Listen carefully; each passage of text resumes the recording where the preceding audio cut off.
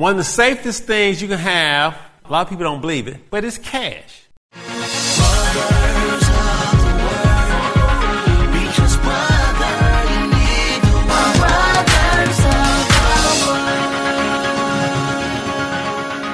And now for Render My Money 2022, Session 5. Okay, I want to welcome you all to our 5th edition of the Render My Money class.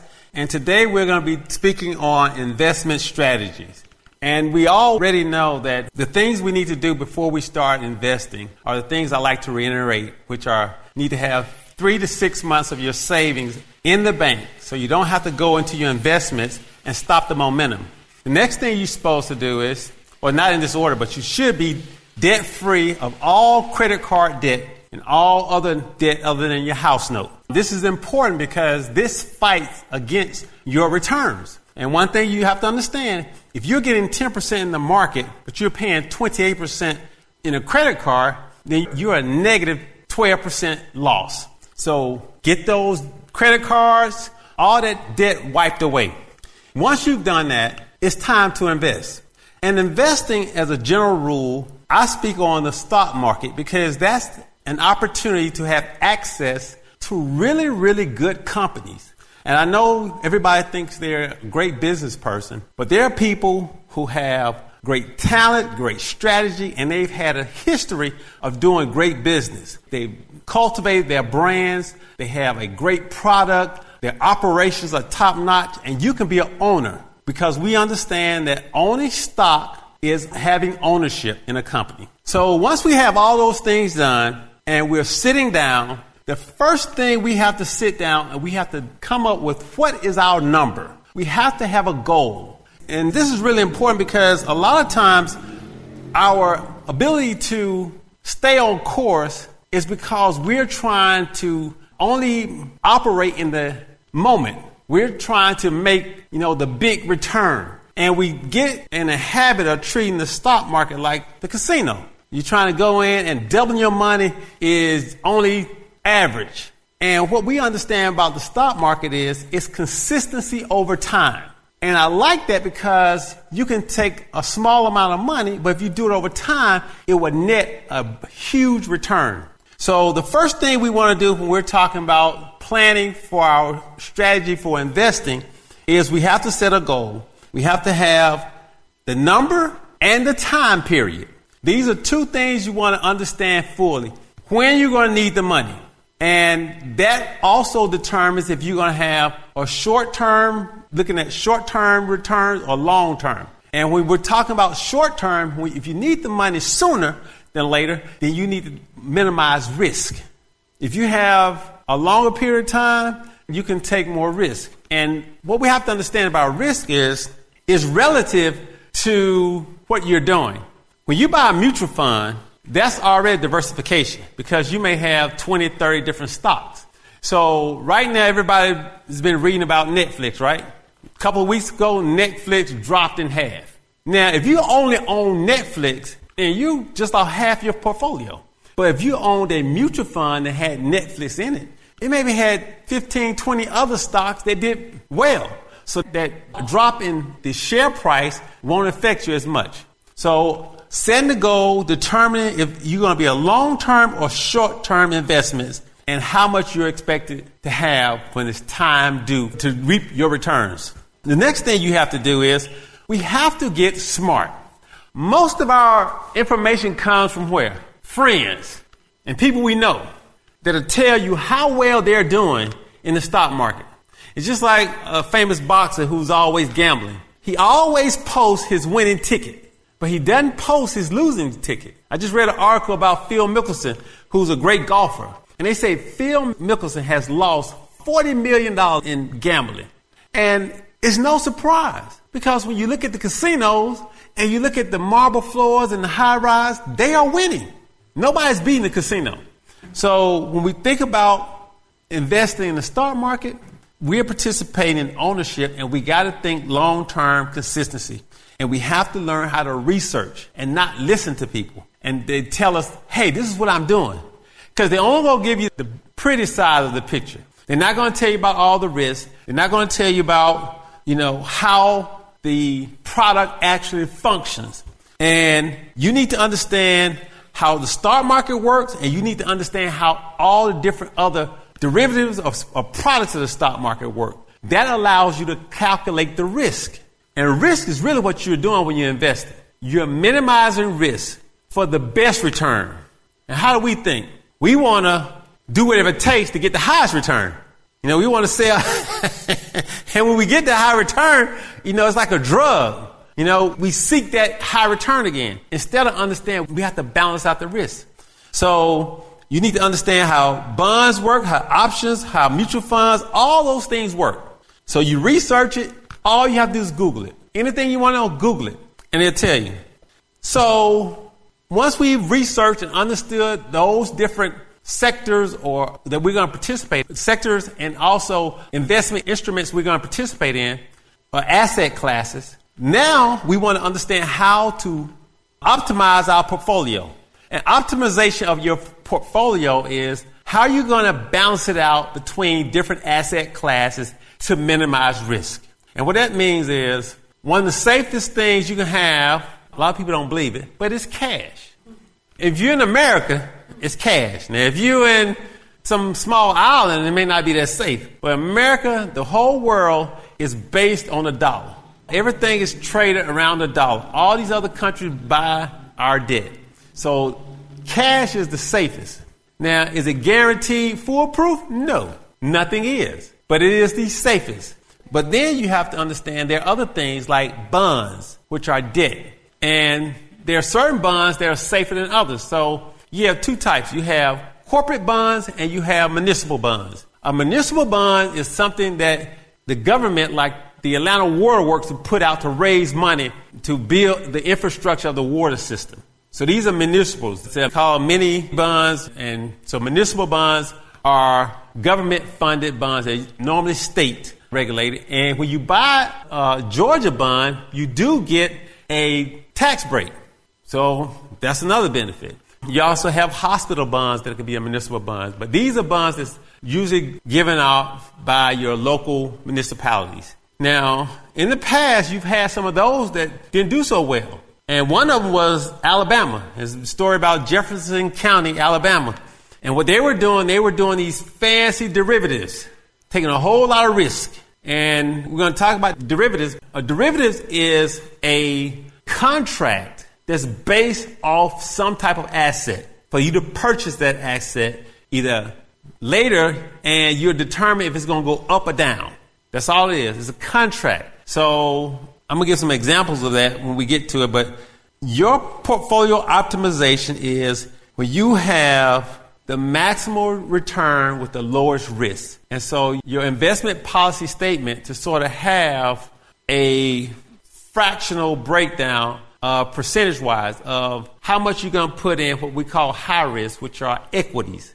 They're high risk because you can't lose money in equities. If the company goes out of business, your stock can drop. Or if you had Netflix and people start, all these other streaming companies come up and emotion shift, your stock can drop. So that's risky.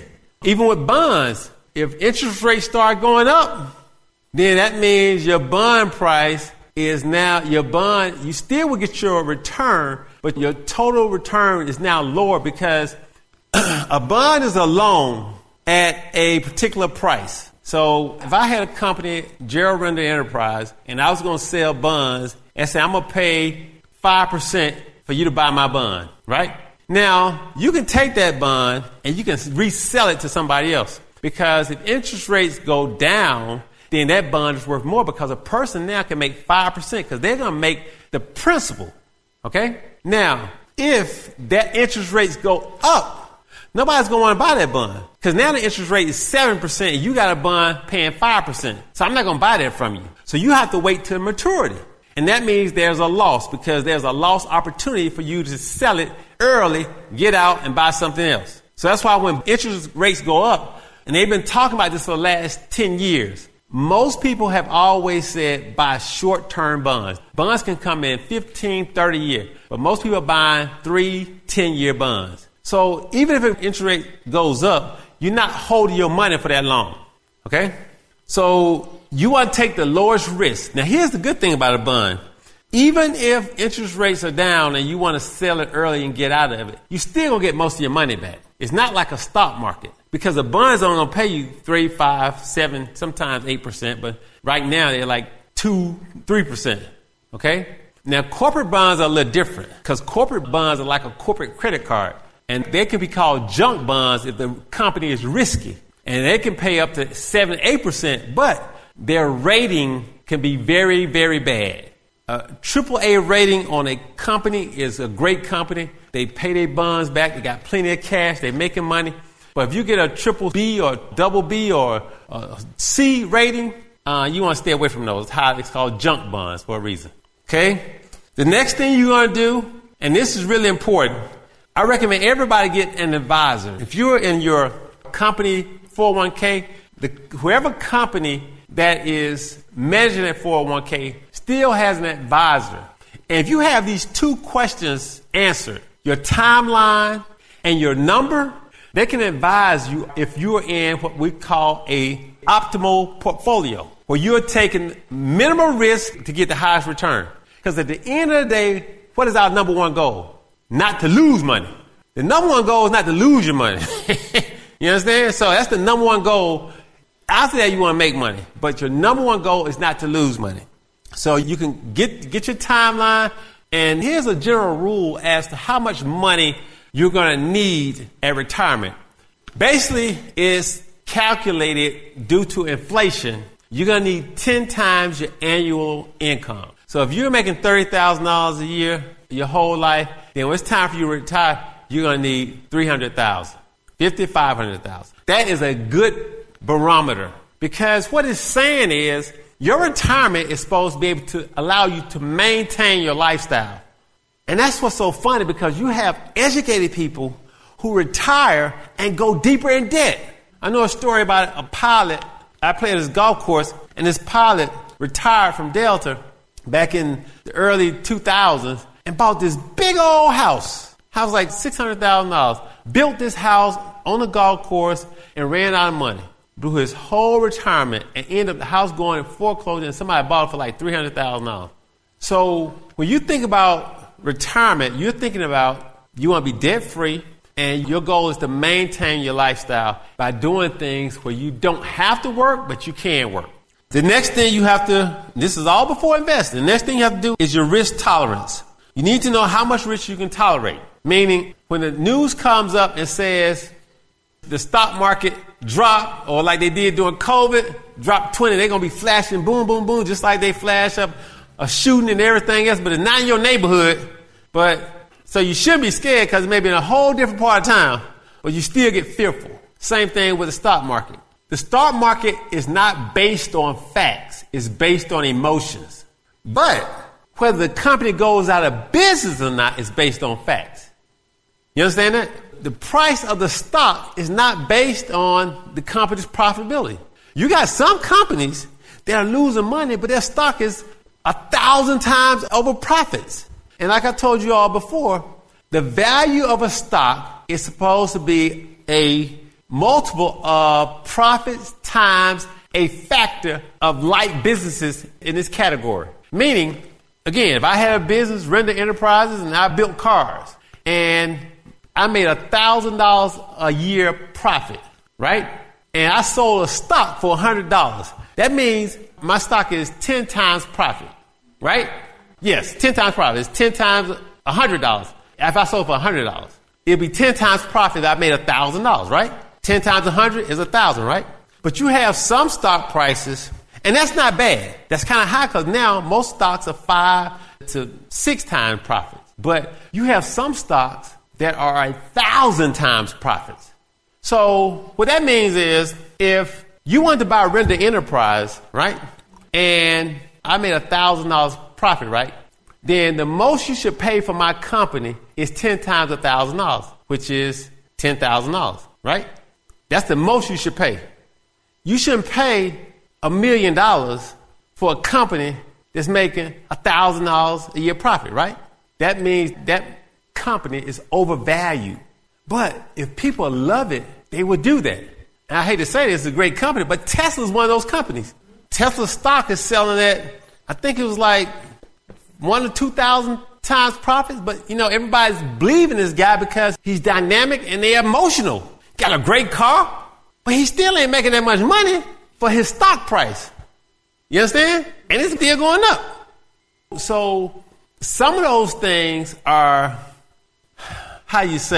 speculative, meaning it's not based on fundamentals, but the real wise investors. Now, I'm not telling you not to buy Tesla because I own some Tesla stock. And so I ain't going to tell you not to buy it, but I'm saying you don't put your whole eggs in there. You can buy a mutual fund that has Tesla stock in it. You understand? And you can participate. So your risk tolerance is something you have to understand. You can't get emotional. You got to look at this thing. I'm good for 20, 10, 15, 30 years. The last thing is diversify your risk. You got to create a portfolio. And that's what I talked about with having those different asset classes, which are like stocks and bonds and those type of things. But you have to have a mix that allows you to participate when the market is up and down. Meaning, if you have a 20% of your money is in what we call fixed income, fixed assets, which are bonds and cash, and 80% is in stocks, right? So that is considered an aggressive portfolio. Now, if you got 30 years or 20 years before you retire, that's fine. Now, if we have another pandemic and the market drops again, you don't want to sell your stock. That's the last thing you want to do. But you do want to buy stock, but you got to have cash. So if all your money was in the stock market, you have to sell stock to buy it. Now, some people do it to take losses for tax purposes because they're going to have capital gains in the future. But for the most part, you want to use your other, what we call fixed asset class, which is your bonds and cash, to then go and buy stock when it's down. You understand that? So it's good to keep some cash on the side. Okay?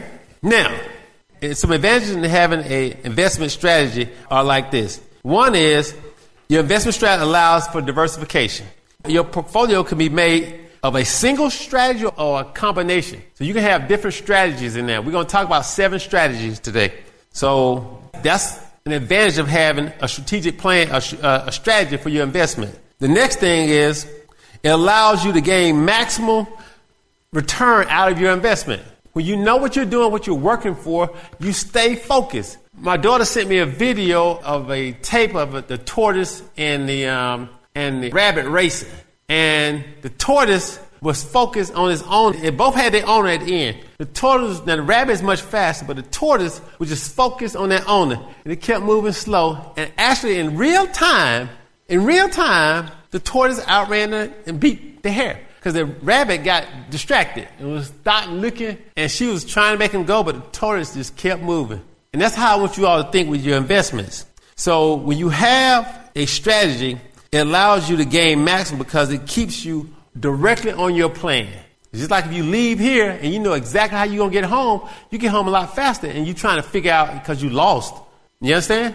Now, when you also have a strategy, you can determine how many transactions you're doing. Now, today it's not as bad, but a lot of people who do what's called day trading or have a lot of trades going over a month, they have to incur a lot of capital gains. I mean, if you sell a stock and make money, you got to pay taxes on that. Everybody do know that, right? So if you buy a stock and you just hold it and it grows, but you don't sell it in that time, you only have to pay taxes when you sell the stock because that's the only time you make money. Everything else is called a paper gain, meaning the stock went up on paper. But if it goes up, you buy a stock at $10 and it goes up to $100, okay, you made $9 a share. But I didn't sell it. I love it. I bought Netflix and it went up to 100, then it dropped back down to 50. If you sold 50, that's what you're going to make. You're not going to make 10 times, you're going to make 5 times. And you have to pay capital gains on $40. That's what you made, right? Now, some of the limitations of having investment strategy is when you get into doing a lot of trading and buying stocks, you really have to have really what I call ability to understand the intrinsic value of a company. What that means is you got to understand the true value of a company. You can't understand the emotion. You can't understand Elon Musk and how everybody like Tesla, how you like driving a car. Even though that's a great barometer, you got to make sure Elon Musk ain't going crazy tomorrow. You understand? You got to make sure something's not going to happen with the Tesla car or somebody going to the Mars or something. So when you're buying single stocks and that's all you're doing, you're trading, you're not buying mutual funds and stuff like that, unless you're doing what we get into a type of investment where you're buying only in downtime, you could do that in downtime. Like when we had the pandemic, the stock market dropped, 40%? So if you bought stock during that down period, then you can make money because Hertz went down to $6. The rental car, because you know what rental cars, when the pandemic, people weren't traveling. So the rental cars sold all their cars. And their stock went down to $6. And my partner, she bought it. She bought $1,000 worth. And now the stock is up to $45, $50. But that's just, but it doesn't outperform the consistent investor doing that. Time in the market doesn't do it. Unless you're just a genius. And that's a high level. And that's usually people who get paid to do this day in. It's not a novice person just doing their retirement plan. Another thing is, even though there's a lot of historical data, a lot of research, at the end of the day, we're still speculating on what we think the stock is going to do. So sometimes it's not going to hit what we think. And that's why I don't get caught up in trying to maximize my return. I just want the stock to go up. If I make money, I made money, right? But when you start trying to maximize return, that's when you get in trouble. Okay? So, investment strategies. I think it's slide 8. So the first type of strategy we're going to talk about is called a passive. Next slide. Hold that slide up for me. 7 strategies. Okay, the first one is passive and active strategies. There we go. That's it. Passive and active strategies. This is what I was talking about. Now, we had a member who did really good in the stock market. She bought a stock, right? And it went way up. She was an active strategy. That's an active because she bought a single stock and she knew it. She did her research and she knew it was going up. It went up. Now, passive is when you buy an index fund and you buy the market or you buy a mutual fund that's a growth fund. That's a passive because now you're buying a group of stocks and you're not really doing anything and you're going to hold that mutual fund for a period of time. An active investor is going to buy and sell. So when it went up, it tripled her money. She's like, I'm going to sell it. That's active.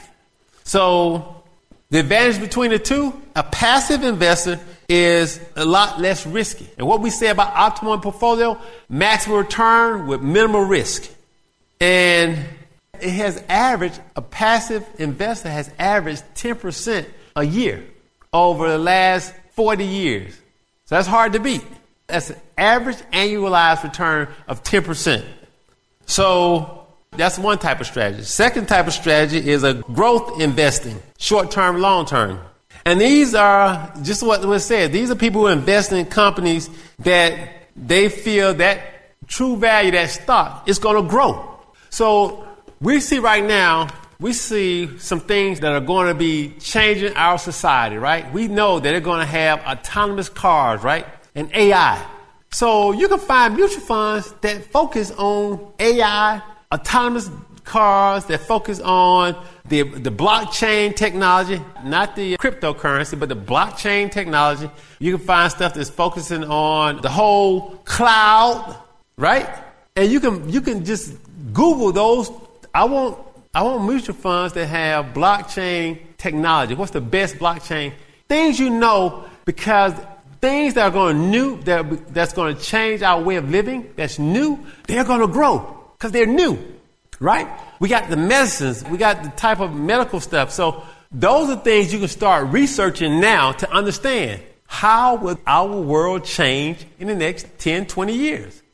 So you figure out if I'm going to do long-term or short-term. Now, long-term is something that's over 3 to 5 years.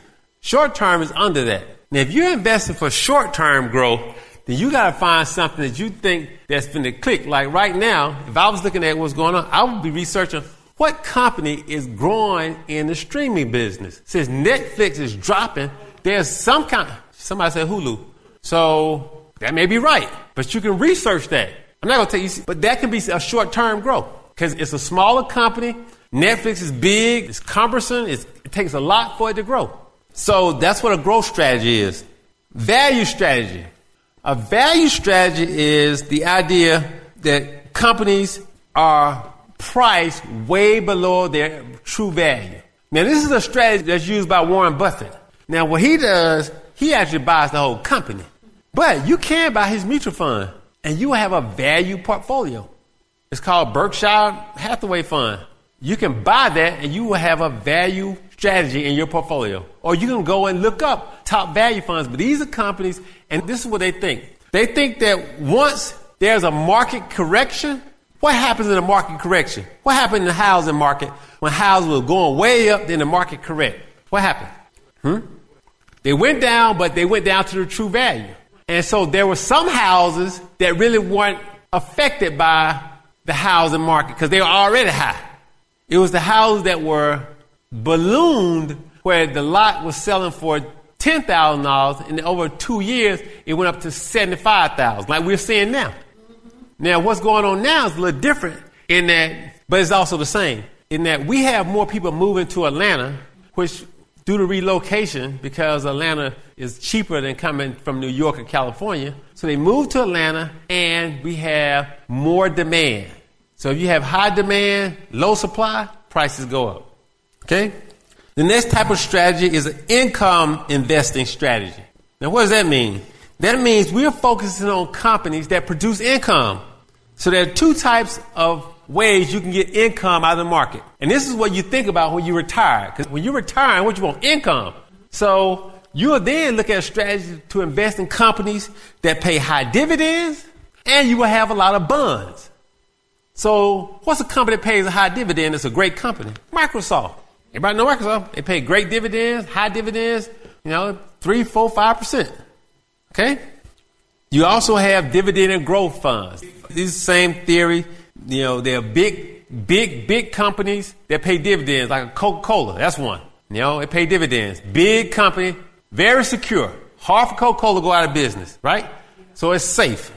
Now, the next type of investor is the contrarian investor. That's the investor that contrarian that looks for opportunity in a down market. And I was talking about our fellow member here who rolled the dice when the market was down. And let me tell you the courage in that. Most people, when the market goes down, they panic and they sell. Now, don't get me wrong.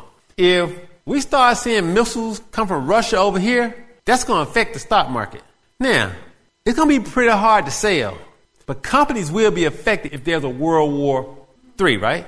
But in that scenario, what good is your money? If everything goes in chaos, money is not going to be your number one resource.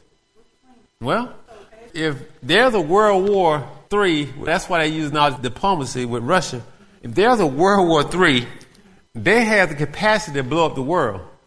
So when you look at those movies where you see what was the movie with Denzel watched? Eli, the Book of Eli? You saw that movie before? What good money going to do you? They needed water. That whole fight in that movie was over water. So, so those extreme cases, you can't do anything about that. That's what I'm saying. But if you follow the fundamental principle of investing in good companies, you're going to be pretty well off. But a contrarian investor is still encouraged because they see the opportunity. Whereas, if you have a stock and the market drops because of a pandemic or something else that's temporary, if you don't sell, you don't lose anything. You just wait it out. Now, that's easier said than done, but when we had the stock market crash, and one thing about history, the people who are running the economy, all your economists and your government leaders, they have figured out ways from when we had the crisis in 2008, they understand the things that will avoid a total market collapse. So they understand that this economy is based off of commerce. So what they have to do, if we have any type of stoppage of normal economic activity, of people going and shopping and spending money, they do what? They printed and did a stimulus package. The stimulus package was not going to create wealth. They don't call it a wealth package. What do they call it? A stimulus. What is it going to do? It's going to stimulate. They're going to give money to the people who are going to go spend it. And that keeps the businesses going. That keeps people employed. That's why everything was around you employing people, and then you can get the PPP money. But you had our various schemers who, some were on the reality shows that's not living in reality, go and try to trick and get this money, but they didn't have any employees. The government knows what employees you have because you have to pay payroll tax. there's an easy tracking system. It's almost like writing a check to yourself from a stolen checking account. That's how stupid. You steal a check and write it to yourself. But again, the contrarian is a great strategy, but it should be a small part of your portfolio to have cash set aside when the market downturns so you can buy. You can buy cheap. The last one is indexing. Now, this is one I really like because the market as a whole has done very well. So indexing you are able to buy the whole market. You buy the S&P 500, it's the top 500 stocks. If you buy the Russell 3000, it's 3,000 of the best stocks. All of these are good index funds. And that's where you get that 10% they were talking about. So you can say, you know what, this is too much. I don't want to hear about all this. I just want to go to sleep. So I'm going to buy the market. So later on, we're going to tell you how that looks. So in conclusion, it's very important to have an investment strategy. And the one thing it'll help you do is rule out a poor portfolio. It keeps you focused so you don't get caught up in hype. But it'll also increase your chances of success because it keeps you on track and keeps you in the area where you're focused on. But you do need to know how much risk tolerance you're willing to take, and you do need to understand what you're doing. So what I want to do is I want to just give, you go to that last slide, I want to give an example of what I talk about. I like showing these because I didn't come out that well. All right, can y'all see that? Y'all can see that, right? So what I wanted to show is I want to take like a situation where you were a contrarian investor and you made $10,000 buying this stock, like my partner did, right? Now, a good strategy would be to take that $10,000 and now you decide, let me ask you something. How many of you all say that it's normal to spend $100 a month on a want? Okay, that's okay. So I need one person. It's a want. A want is something that's not a need. A want is disposable income, stuff you just want. So, right. So what I wanted to show was if I was a contrarian investor and I hit it one time for $10,000, that was the question that came up last time. What should I do? What I would do is I would take that $10,000 and I would go back to a real fundamental practice of time consistency. And so if you take that $10,000 investment and you say, I'm going to invest $100 a month. So you're going to put in a year $1,200. So in 10 years, that's $12,000. In 20 years, that's $24,000. So you put in $24,000 over 20 years, right? In 30 years, that's $36,000. But look what interest does. At a rate of 10%, that $36,000 you invested, we worth $400,000. But it takes 30 years. You see that? Now, let's go down to the next one. If you did the same thing with a investment of $300 with the $10,000 and you're going to do $300. How many of you all think a $300 car note is a decent car note?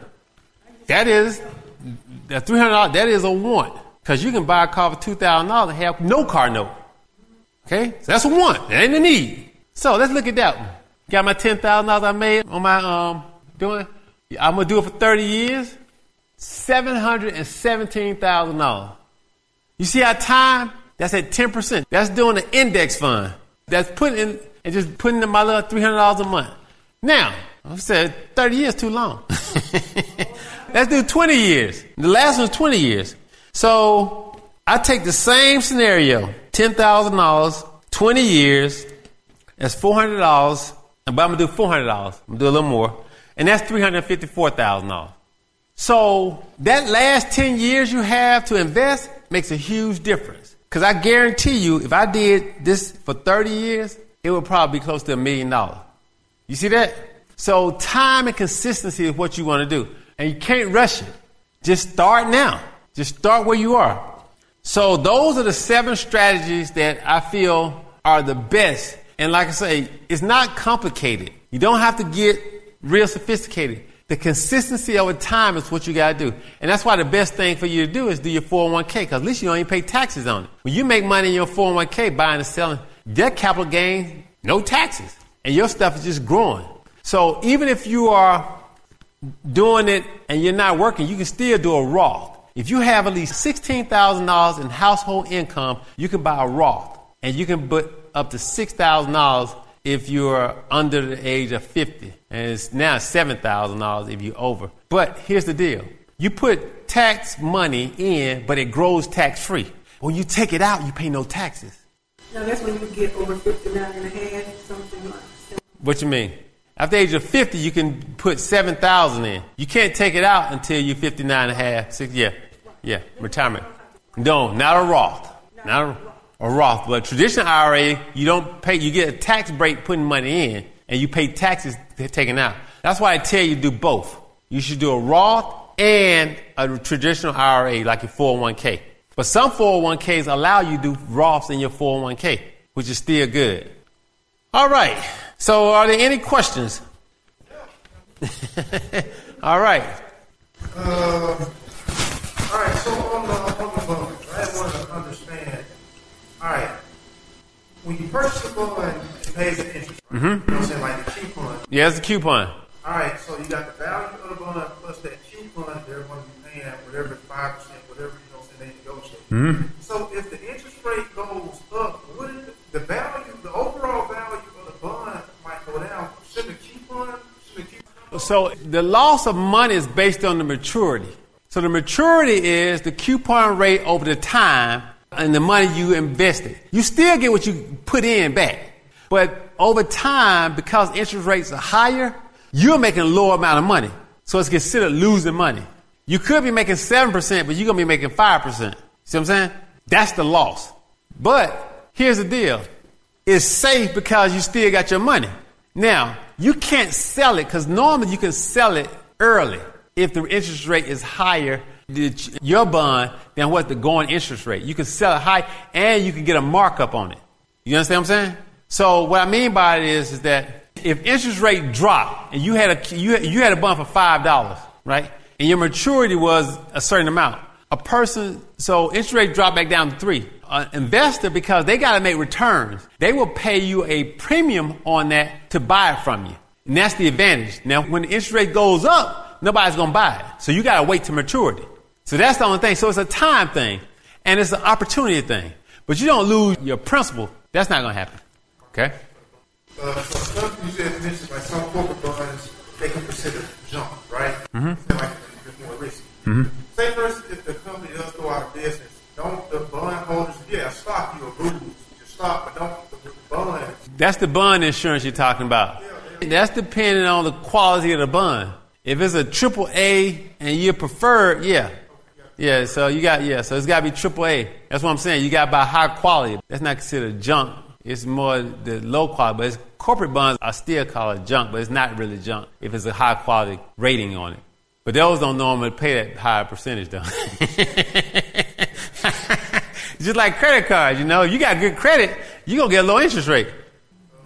Risk. Remember risk. If it's high return, it's high risk. Okay? Go ahead. Third question. So your Netflix example, right? You know what I'm saying? Netflix went down. Uh-huh.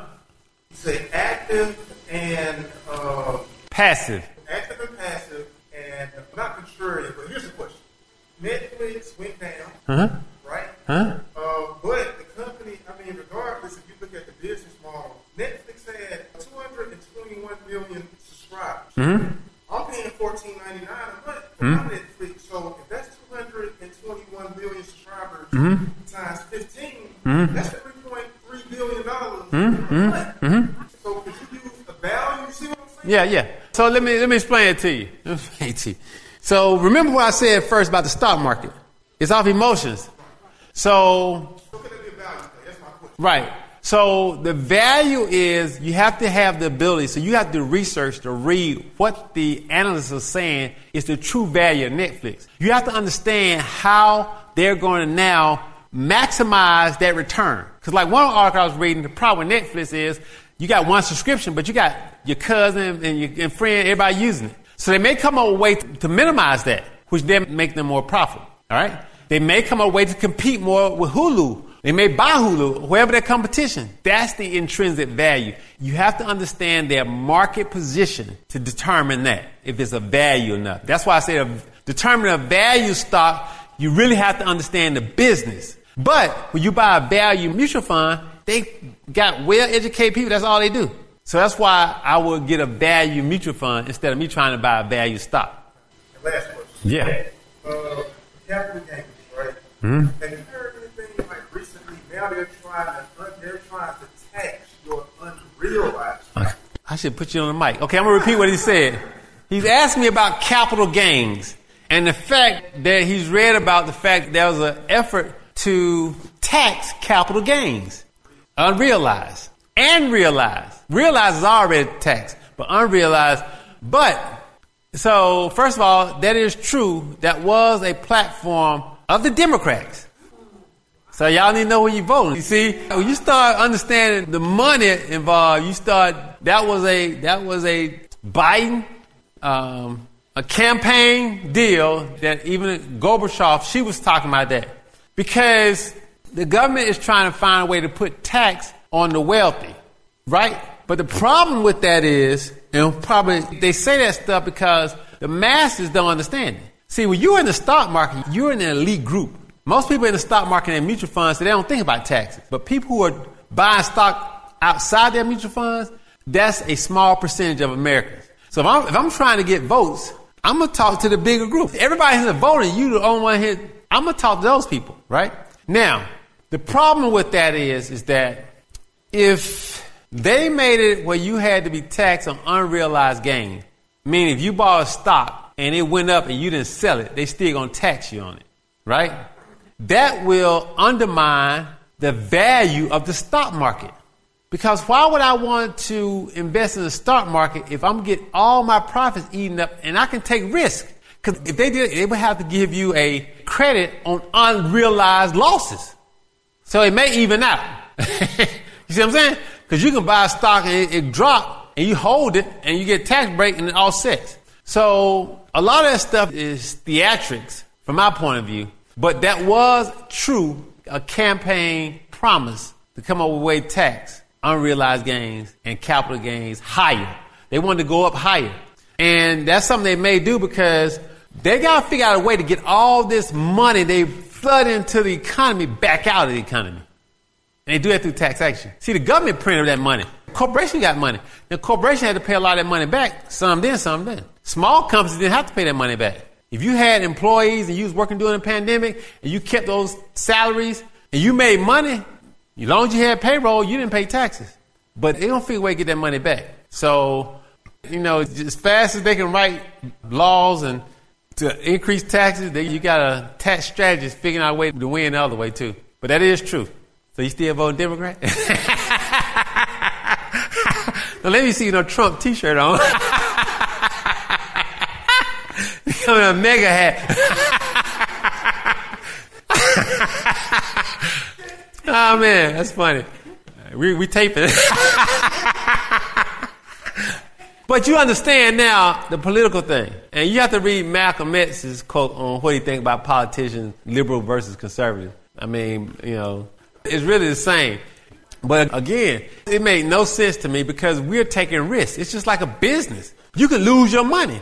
So I don't think it's going to get traction personally because to me it will undermine the economy. You got to remember this, our GDP is based on commerce, we are importers more than we are exporters. We decide that, but now we're us being energy independent. We don't need oil from anybody, but the people who own the oil, they participate in the market price. That's why when the oil goes up, even though we produce it here, it still is sold at the same price it's sold across the world.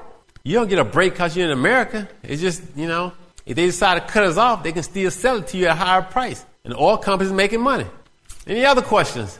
All right, well, let me tell you, next week we're going to have a surprise. I'm going to be here, but we're going to have a guest who's going to talk about estate planning.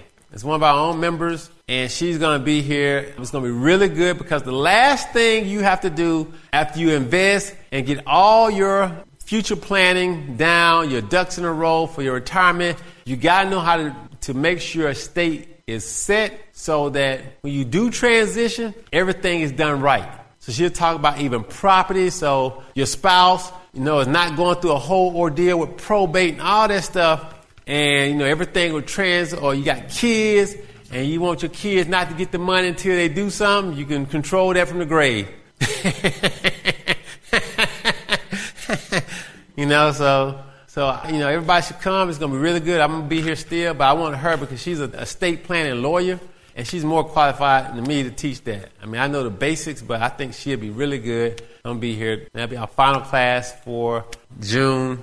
We'll end this 6-part series, and we'll give notice on what's going to happen the rest of the year. All right, well, thank you all for coming. You are listening to brothersoftheword.com. This was session 5 of the Render My Money 2022 series by Gerald Render. This message is number 4543. That's 4543. To listen to thousands of free messages or to send this message number 4543 to a friend, go to brothersoftheword.com. If this message has been a blessing to you and you would like to help support this ministry, go to iwanttogive.com. That's iwanttogive.com. Listen to brothersoftheword.com often because, brother, you need the word. Brothers of the Word.